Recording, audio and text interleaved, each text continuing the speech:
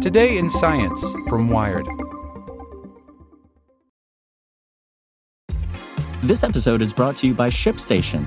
You know, some things take a lot of work, like sending little robots to far-off distant planets. And just as that's challenging, so too is running a successful e-commerce business, especially when there's so much to do. So I want to introduce you all to ShipStation. Now, I love using ShipStation because of its easy-to-use dashboard, which makes managing orders and printing labels a breeze and super smooth. Oh, and the customer service is just out of this world.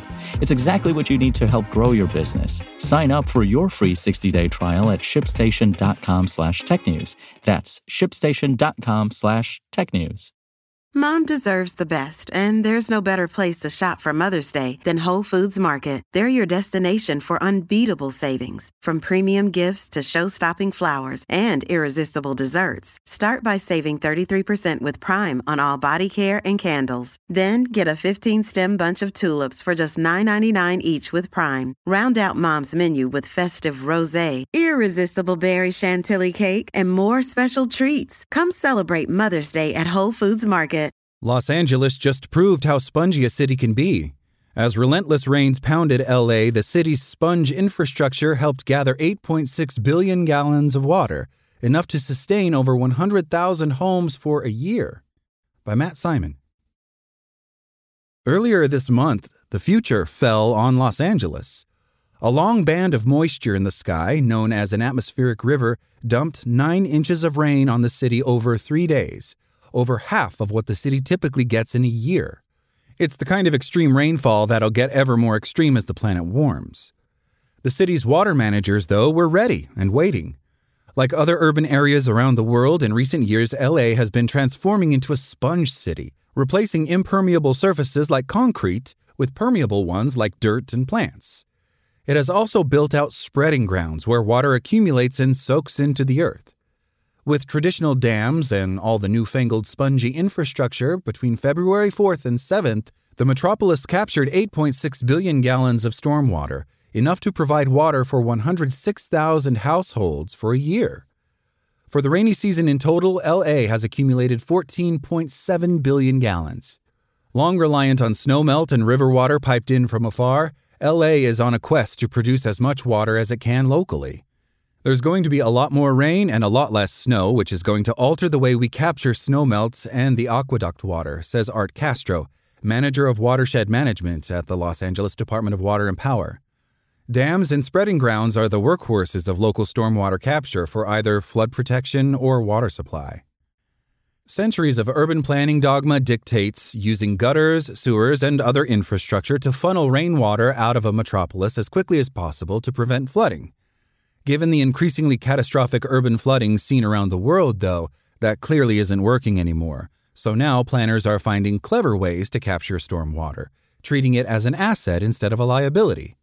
The problem of urban hydrology is caused by 1,000 small cuts, says Michael Kaparsky, director of the Wheeler Water Institute at UC Berkeley.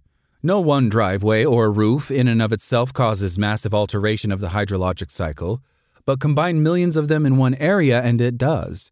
Maybe we can solve that problem with 1,000 Band-Aids. Or in this case, sponges.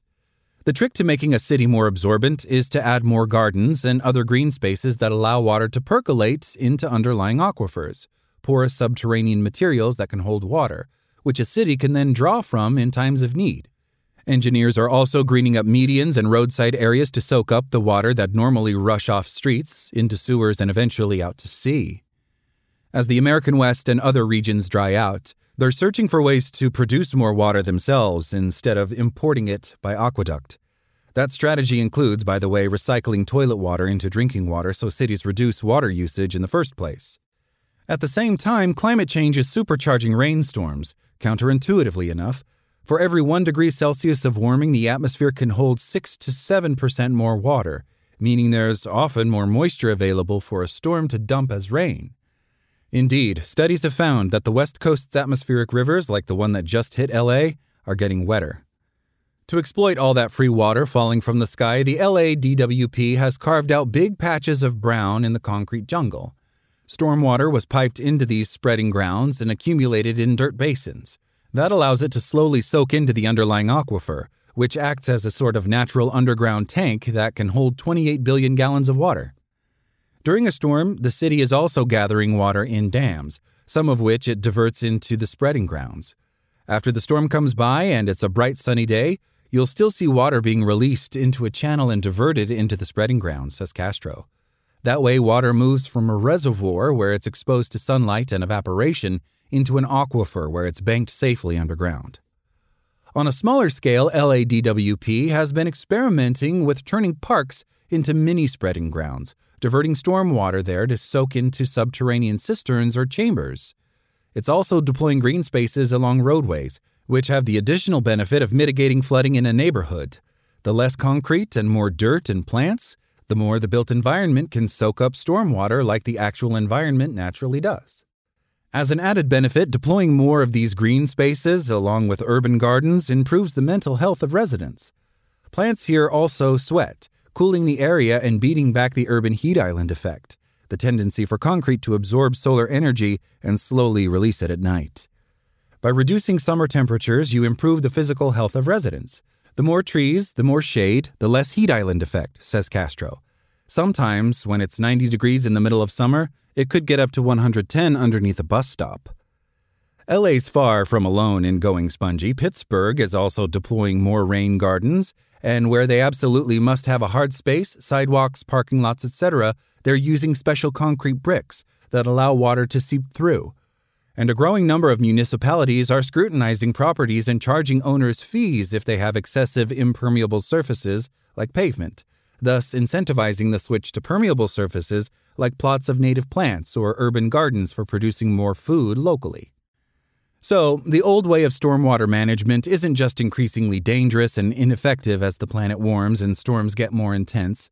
It stands in the way of a more beautiful, less sweltering, more sustainable urban landscape. LA, of all places, is showing the world there's a better way. Thanks for listening to Wired. My name is Zeke Robison, and for more stories like this one, visit us at wired.com. Like what you learned? Subscribe everywhere you listen to podcasts and get more science news at wired.com/science.